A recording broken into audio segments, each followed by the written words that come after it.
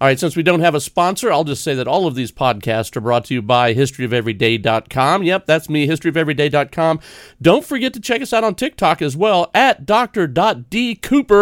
There you go. Here is the podcast.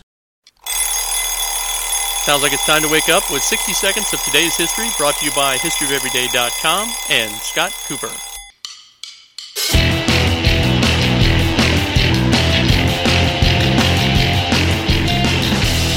Okay, then good morning and welcome to February 21st with the History of Everyday guy, Scott Cooper. So what happened on this day in history?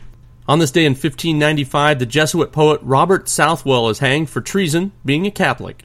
As troubles with Great Britain increased, colonists in Massachusetts vote to buy military equipment for 1,500 men in 1775. In 1797, Trinidad, West Indies, surrenders to the British.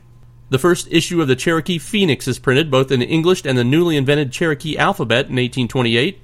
In 1878, the world's first telephone book is issued by the New Haven, Connecticut Telephone Company, containing the names of 50 subscribers. The Washington Monument is dedicated in Washington, D.C. in 1885. In 1940, the Germans begin construction of a concentration camp at Auschwitz. Tojo becomes chief of staff in the Japanese Army in 1944.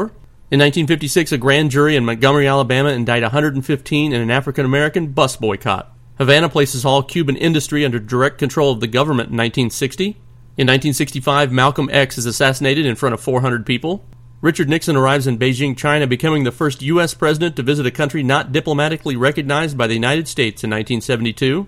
And finally, on this day in 1974, a report claims that the use of defoliants by the U.S. has scarred Vietnam for a century. Well, remember that today is Single Tasking Day, International Mother Language Day, and Sticky Bun Day. Well, according to researchers, multitasking is actually really inefficient, so you're supposed to do one task at a time.